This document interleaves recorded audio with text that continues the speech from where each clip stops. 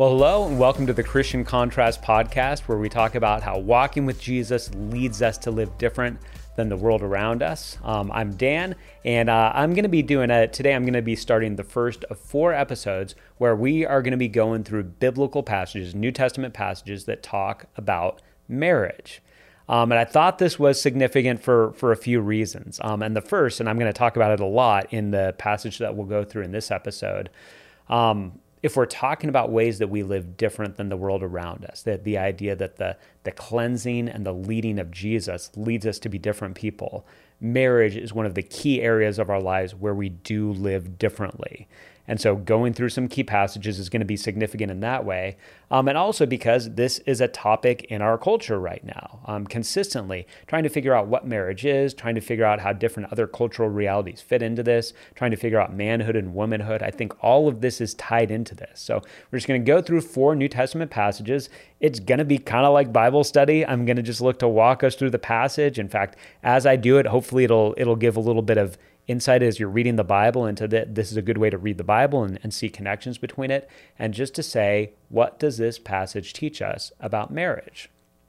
And so for the first one, I thought I'd go for a really big one. We're going to look at Ephesians chapter 5, verses 22 through 33, which if you've been to a wedding, a lot of times this passage is read, or at least part of this passage is read, and I'll get into why that's the case. It's well known, and part of it, I actually want to start with a statement that Paul makes towards the end of these verses, Ephesians 5, 22 through 33, something that he says in verses 31 and 32, and then I'll go back and walk through the whole passage. But the reason I want to start here is because it's a little bit of a spoiler, but Paul says something really significant, and maybe the most significant thing that he says about marriage.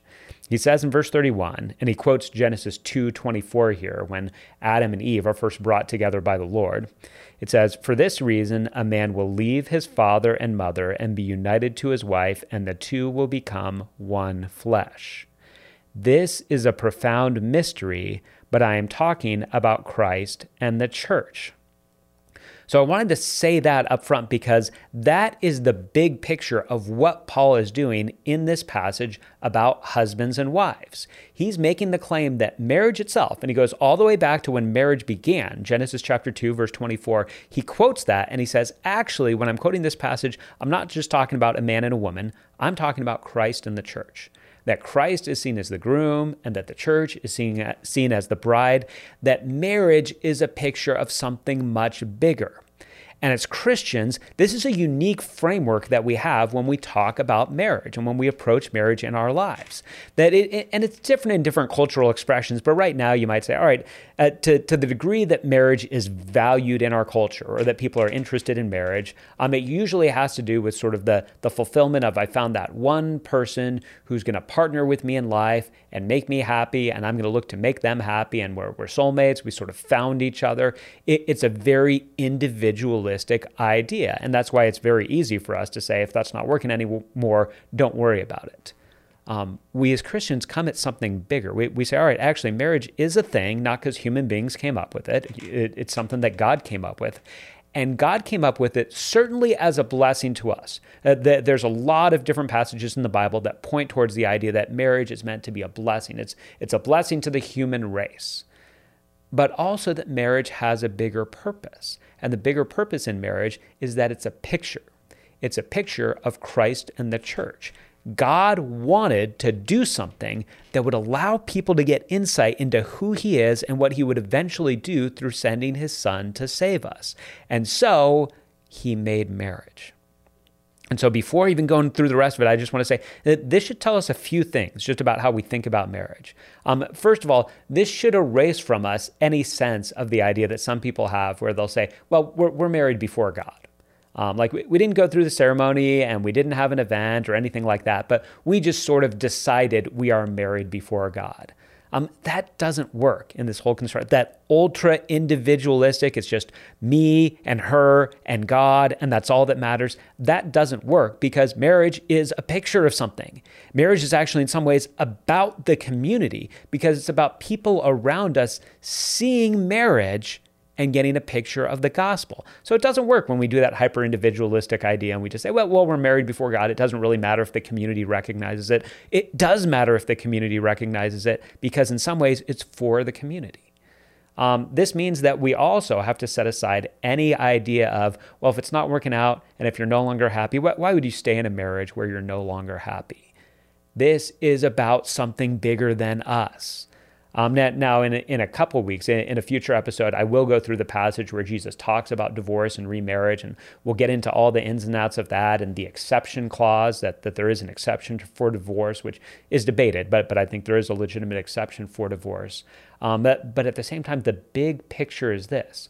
Marriage is not something that we came up with, and then we say, well, if this thing that we came up with isn't working anymore, we'll just get rid of it. In the same way that we'd say, well, I have this gym membership, but if it's no longer working for me, and if I have weights that I can use at home, and I find that I'm not really enjoying the gym that much, I'll just cancel my membership. That's not what marriage is, because marriage is bigger than us. It's showing Christ in the church. And by the way, this also is the reason why as Christians, we would not affirm sort of so-called gay marriage.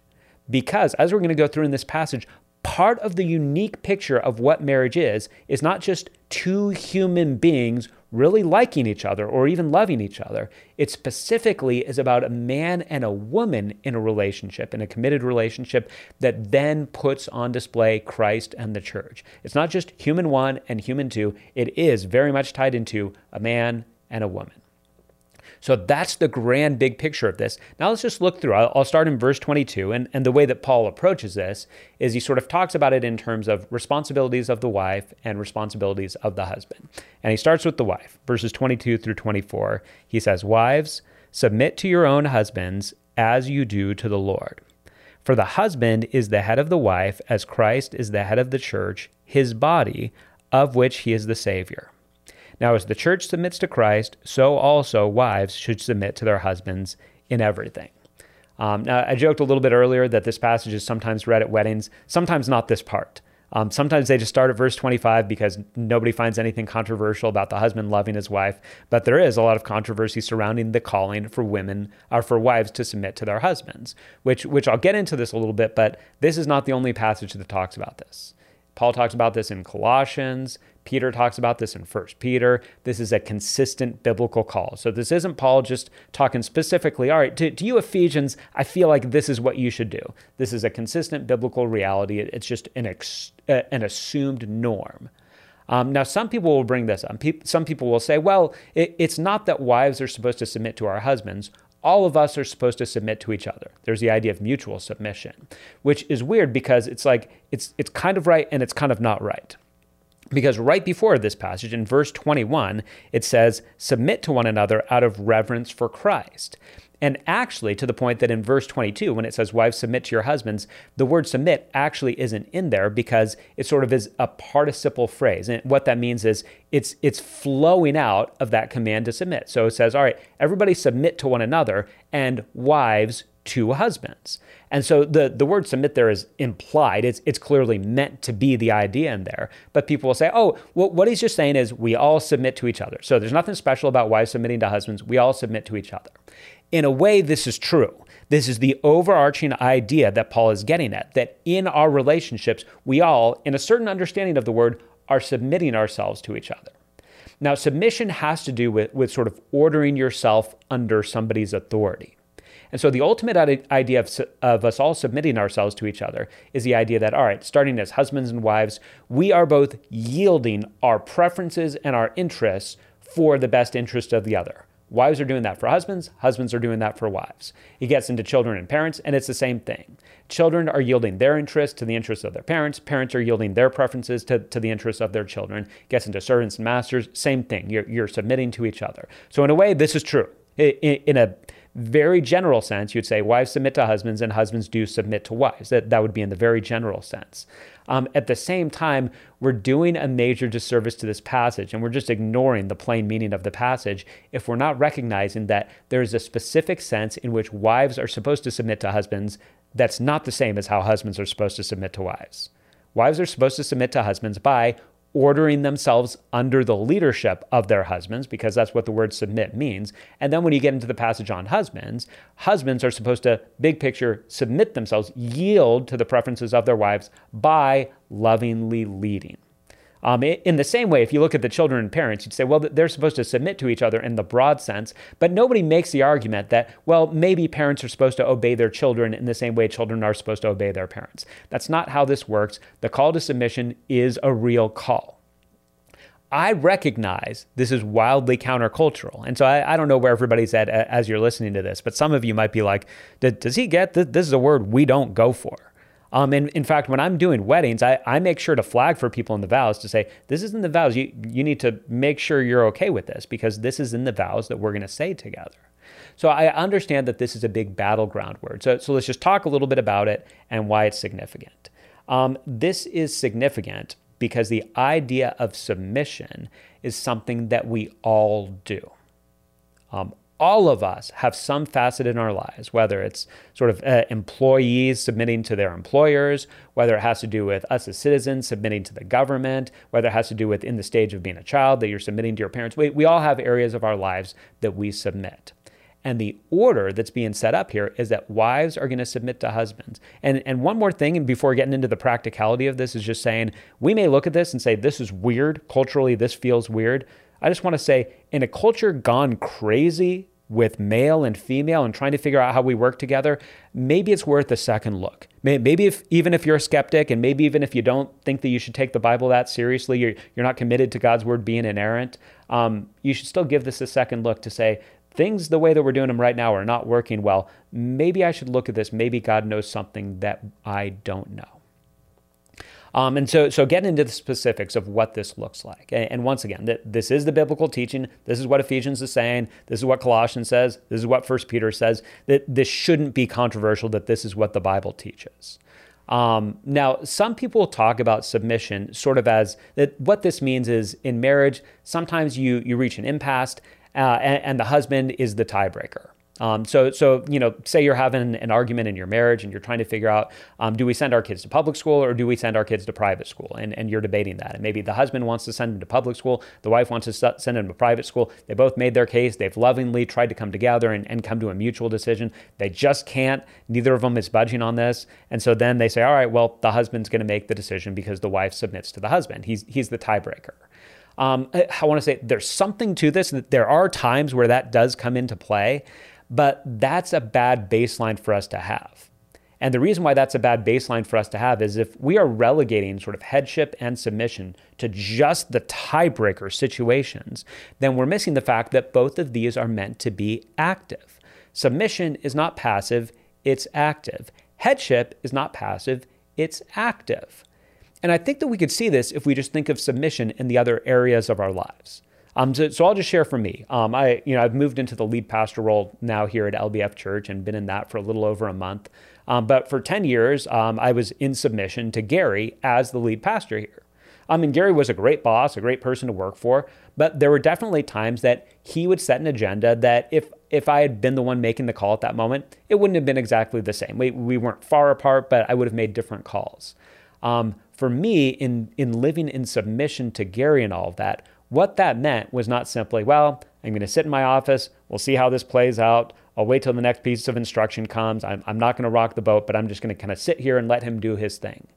The way that worked out is with me looking to be very active and to say, all right, if Gary is saying, for example, if Gary is saying right now, discipleship is a big priority, but we still don't know how we're going to do it, then I'm going to go into my office and I'm going to try to come up with 3 to 5 ideas of how we might do this and work out plans and go back to Gary and say, all right, you've set the agenda on this. Here's some ideas. Here's how we might do this. And here's how we might communicate to this. And here's key people who would be involved. That in no way is subverting Gary's authority. That in many ways is me coming underneath his authority and saying, I'm going to look to help you be successful. If we think of submission within marriage in that same way, it becomes something incredibly powerful. And this is something that if you're in a good marriage, you've experienced. So I'll give an example of this in marriage. Let's say that the husband, he's taken very seriously his role as spiritual leader in the family. And so he says, all right, here's the deal. We need to figure out a way that we're getting our kids regularly to read the Bible. We want them to know God's word. We want this to be a habit that they develop. And so this is very important. And the wife is saying, absolutely, I hear where you're coming from. I support this. And then the husband goes off and spend some time over the next couple of days trying to think and come up with ideas and strategies for how this is going to happen and how he can implement this, and is really looking to take responsibility for that. Comes back to have a conversation with his wife, and before he can start to explain, all right, here's the different things I think we should do, she says, you know what, I've been thinking about this and I've been praying for this, and actually I wrote some things up. I have 3 ideas that I think will really work for helping our kids do that. That is submission.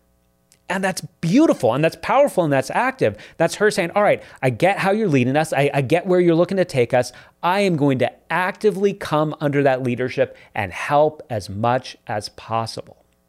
And so when we're talking about this, let's not make the mistake of thinking about this as some passive, just sort of sit back and wait, and then he'll come in and give you the instructions on the next thing that you're going to do. Sometimes the tiebreaker is the way that submission comes into play, but most of the time it's not. It's meant to be active. Both the husband is actively leading with love, and the wife is actively responding with submission and with support. That's the idea that Paul is getting at here when he talks about all this. And he talks about, in this part, the idea of the husband as the head. And again, he relates it to Christ and the church. So that's a preview of where he's going to eventually go, which we already read. The headship is going to then get defined. And the idea of headship, I have heard some people try to make the whole headship idea about, all right, that this is not about authority or leadership. This is more about source. And this is the idea of the husband as the source. This is just a bad interpretation. And this is just something that I genuinely believe we would never come up with unless we were desperately trying to get away from the idea of submission and headship. Unless we had decided we just need to find a way out of this without giving up the Bible. So we need to redefine the terms. Headship does have to do with authority. It has to do with more, but it certainly does talk about that idea. So in verse 25, he starts getting into the whole idea of husbands. He addresses husbands, and he says, husbands, love your wives. So if the key command to the wife is, all right, submit to your husband, come under leadership, that doesn't mean don't speak up. That doesn't mean don't say when you think he's wrong. That doesn't mean passively wait. That means actively help and support and come under that kind of leadership. The husband's call is to love the wife. And if you start to get into how that's defined, he says, love your wives just as Christ loved the church and gave himself up for her. So in this analogy, once again, in the great analogy of marriage, the groom, the husband, is representing Christ, and the wife, the bride, is representing the church and the relationship that's meant to happen between Christ and his church. So he says, all right, husbands, here's your calling. You're meant to love your wives. And just to define that, that means that like Jesus, you should be giving yourself for them. Now, Jesus died for his bride. He died for his church. So that means for us as husbands, if we're taking this very literally, we're saying, all right, we need to be ready to do that. That there's not a mutual call in this between men and women, by the way. There's not a call to say, all right, women need to be ready to die for their man. That there is a call for us as men to say, all right, really, if there is physical danger, this is why I tell guys, if there's a noise in the house, that's us. We go check that out. You don't send the wife out to check that out. We go check that out. And if you need to figure out a strategy, or if you need to take some self-defense classes to make sure you're ready for that, either way, even if you haven't done any of that, we go and we check those things out. We give the physical protection. But in a much greater way, there's probably not very many of us as men, especially because of a safer, more civilized culture that we live in, there's not many of us that will end up in a situation where, in order to love our wives, we will be literally taking a bullet for her and stepping out in front. But when it talks about giving himself for her, the idea is that we are making consistent sacrifices for our brides, for our wives. And this can be misunderstood. And so I like that Paul goes on to define this, because we could say, all right, well, to love someone is to give them whatever they want. Now, here's the deal. Part of a husband loving his wife is knowing what's important to her and showing her how precious she is to him through gifts and through flowers and through thoughtful notes and all of that kind of stuff. But love is not giving somebody everything that they want. That's not what Jesus does for us. Thank God. That's not what parents are meant to do for their children. And it's also not what husbands are meant to do for their wives. The idea is not, well, if she wants something, go with that. That's not leading. That's not taking on the responsibility of being the head. The idea is that there's something greater at work. There's a greater goal, and you're looking to lead the way to get her there. And he explains that in the next couple of verses.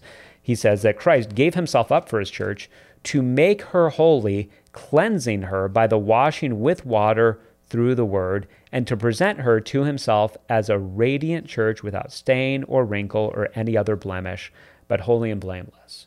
So he says, this is how Jesus loves his church. Jesus loves his church by doing all that he is capable of doing, which is a lot, to have his church end up being pure and holy, close to God, close to God's heart, so that he's presenting the church to himself as this pure, radiant, beautiful church.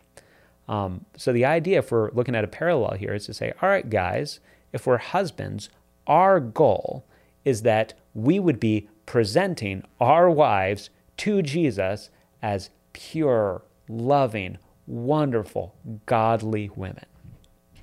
Now, here's the idea. Women are obvious. Men and women are equal. We're both created in God's image. And so the idea here isn't, well, the wife is incapable of living a godly life, and so the husband has to sort of make her do that. That's not the idea here. But the idea here is that there's a special responsibility. And once again, it's not mutual. The wives aren't given the same level of responsibility, even though there is great influence that wives have on husbands. But the great responsibility is given to men to say, your calling, if you're in charge, if you're the leader, if you're taking on responsibility, your calling is to lead in such a way that she knows Jesus, that she loves Jesus, that she's kept from temptation, that she's kept from the world in the inappropriate ways that the world wants to get her. This is a difference in what you see all the way back in Genesis 3 with Adam and Eve, with the whole idea, right? Eve is the one who's corrupted. She's the one who takes and eats the apple. But in the next verse, we hear she gave some to her husband who was there with her. And so instead of Adam stepping in and saying, wait, no, we're not going to do this. We're not going to eat that. Put that down. We're going to go somewhere else. He just stands by passively. There's a huge responsibility given to husbands. This is how you love your wife, even more than the flowers, even more than the date nights, even more than the financial provision, is that you're leading in a way that you're directing her attention towards Jesus, and you're looking to remove obstacles that will keep her from drawing near to Jesus. Now, I already mentioned this, but going into this, we do need to understand this whole idea of headship that was talked about back in verse, I think it was back in verse 23 that it first came up. The husband is the head of the wife. Here's the deal. Certain men in our culture want to move away from this idea. Certain men and women want to move away from the idea of headship and submission. And what I want to say is this. There can be this sense, there can be this assumption that if as a man you're saying, no, this is oppressive, this is archaic, we need to get away from that, men and women are equal, so it doesn't really matter, we don't need to have headship and submission, we can get rid of all of that. What I want to say is that if you're a man advocating for getting rid of this, you are not doing your wife any favors. You're not somehow doing something noble. What you are doing is you are abdicating your responsibility. Paul doesn't say, husbands, be the head. He says, husbands, you are the head. God is going to hold you responsible for this. You have a responsibility before God. You have a responsibility to her. It is not noble for you to say, I'm just going to say that I don't. You do, you will be held responsible for this, and you're not doing your wife any favor by saying this wonderful thing that God has called me to do for her benefit, I'm just not going to do it. I'm just going to sort of leave well enough alone. And I think even with Paul, what Paul says next, it gives a further indication of how significant this is. He says in verse 28, in the same way, husbands ought to love their wives as their own bodies. He who loves his wife loves himself. After all, no one ever hated their own flesh, but they feed and care for their body, just as Christ does the church, for we are members of his body. And this is right before he gets into the verses I read at the beginning. So this is really significant. He's still talking to husbands, and he's saying, here's the deal, husbands. Love your wife as if she's your own body. In the same way that you'd care for your body, that you're like, I have a headache, I need to lie down right now. I'm dehydrated, I need some water. I'm really hard, my toe hurts because I stubbed my toe, I need to do something about that. In the same way, treat your wife as if her hurt or her needs are your needs. And I'd say, I do think with this one, there is a part of this that certainly is mutual, because he draws into the whole idea of we're one flesh, and that goes both ways. And so you could say, all right, there's a sense in which this command could be for both husbands and wives, even though he's directing it to husbands. Why is he directing it to husbands? some people would say it's because, on the whole, women kind of already do this. And I think that there's some validity to that. I don't know if that's the exact reason, but I think there's some validity to that you rarely have a wife in a situation where her husband's dealing with something hard and she's just like, that's his problem. A lot of times wives do take on those burdens and say, well, gosh, what's going on? How can I do something about this? Is there anything that I can take off your plate? There is this sense of sort of sharedness, this desire to be together, where men can be much more live and let live, and just sort of like, all right, she's dealing with this. I guess she's going to have to figure it out. Paul is saying, no, if she's dealing with this hurt, whether it's physical or emotional or something else, that is your burden. Take on that burden. That's positive headship. That's positive love. That's positive leading. Don't say that's her issue. You take that on out of love for her. And what Paul says in the last verse, the culmination of this, in verse 33, he says, however, each one of you also must love his wife as he loves himself, and the wife must respect her husband.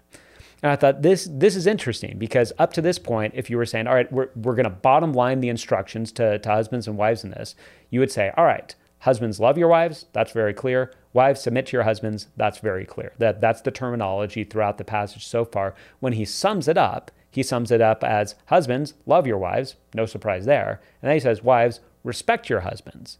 And we might say, oh, why did he switch from submission to respect there?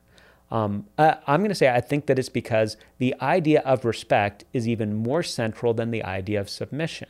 And the idea of that submission flows out of that respect idea. The idea of showing honor, the idea of showing admiration. I think that this is deeply significant. And here's something that we need to look at. Most of us would look at the whole idea of, right, husbands, love your wives, and we would instantly remind ourselves, hey, this is unconditional. This is not love your wife if she's super lovely, love your wife if she never puts on any weight, love your wife if she's always pleasant to be around. In those cases, love your wife, otherwise don't worry about it. We would say, nope, this is a command, you're supposed to do it no matter what. When we get into the respect thing, a lot of times we're tempted not to do it the same way, where we're like, well, respect your husband as long as he's respectable. This is the same level of command, to say, show respect to your husband, even if he's not super respectable, in the same way that a husband is called to show love to your wife, even if she's not acting in a way that's super lovely, even if she's being kind of difficult right now.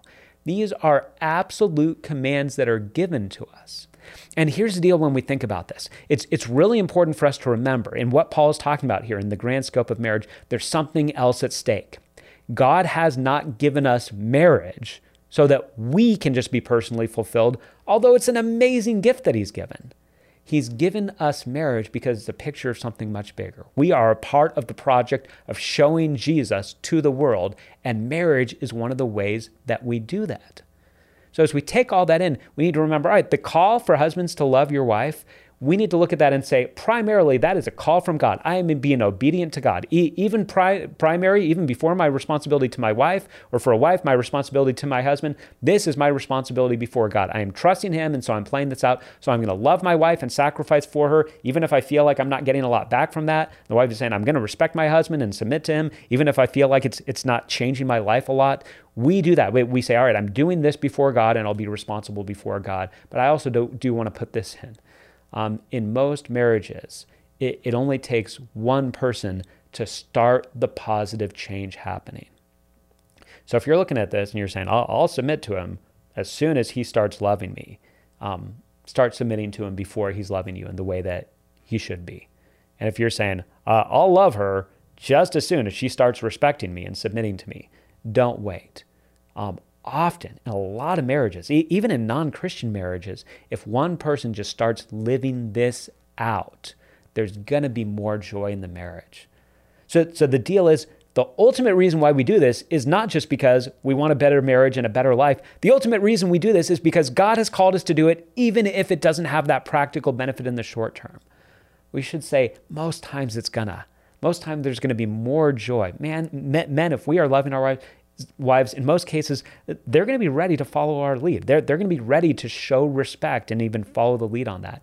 And wives, most husbands, if you are showing them respect and honor and building them up, they are going to be ready to shower you with love. So there is a positive impact to us living this way, But at the core is this whole concept of the Christian contrast, where we live differently than the world around us. We persevere even in difficult marriages. We continue to love, we continue to respect, we continue to sacrifice, we continue to submit, because there's somebody outside the marriage that we trust and love even more than the person that we're married to. I look forward to going through the other passages that we're going to go through in these 4 episodes and talking about marriage. I hope that this was helpful and stimulating. If you have questions, or if you have feedback, or if you have objections or anything like that, you can comment on this just on YouTube, where you can find all of our Christian Contrast podcast episodes. You can also find them on lbf.church. We put out a new podcast episode every 2 weeks, so I'll be back in 2 weeks with the next one in this series and talking about marriage. I hope this was helpful. Thanks so much for taking the time to listen, and I'll see you next time.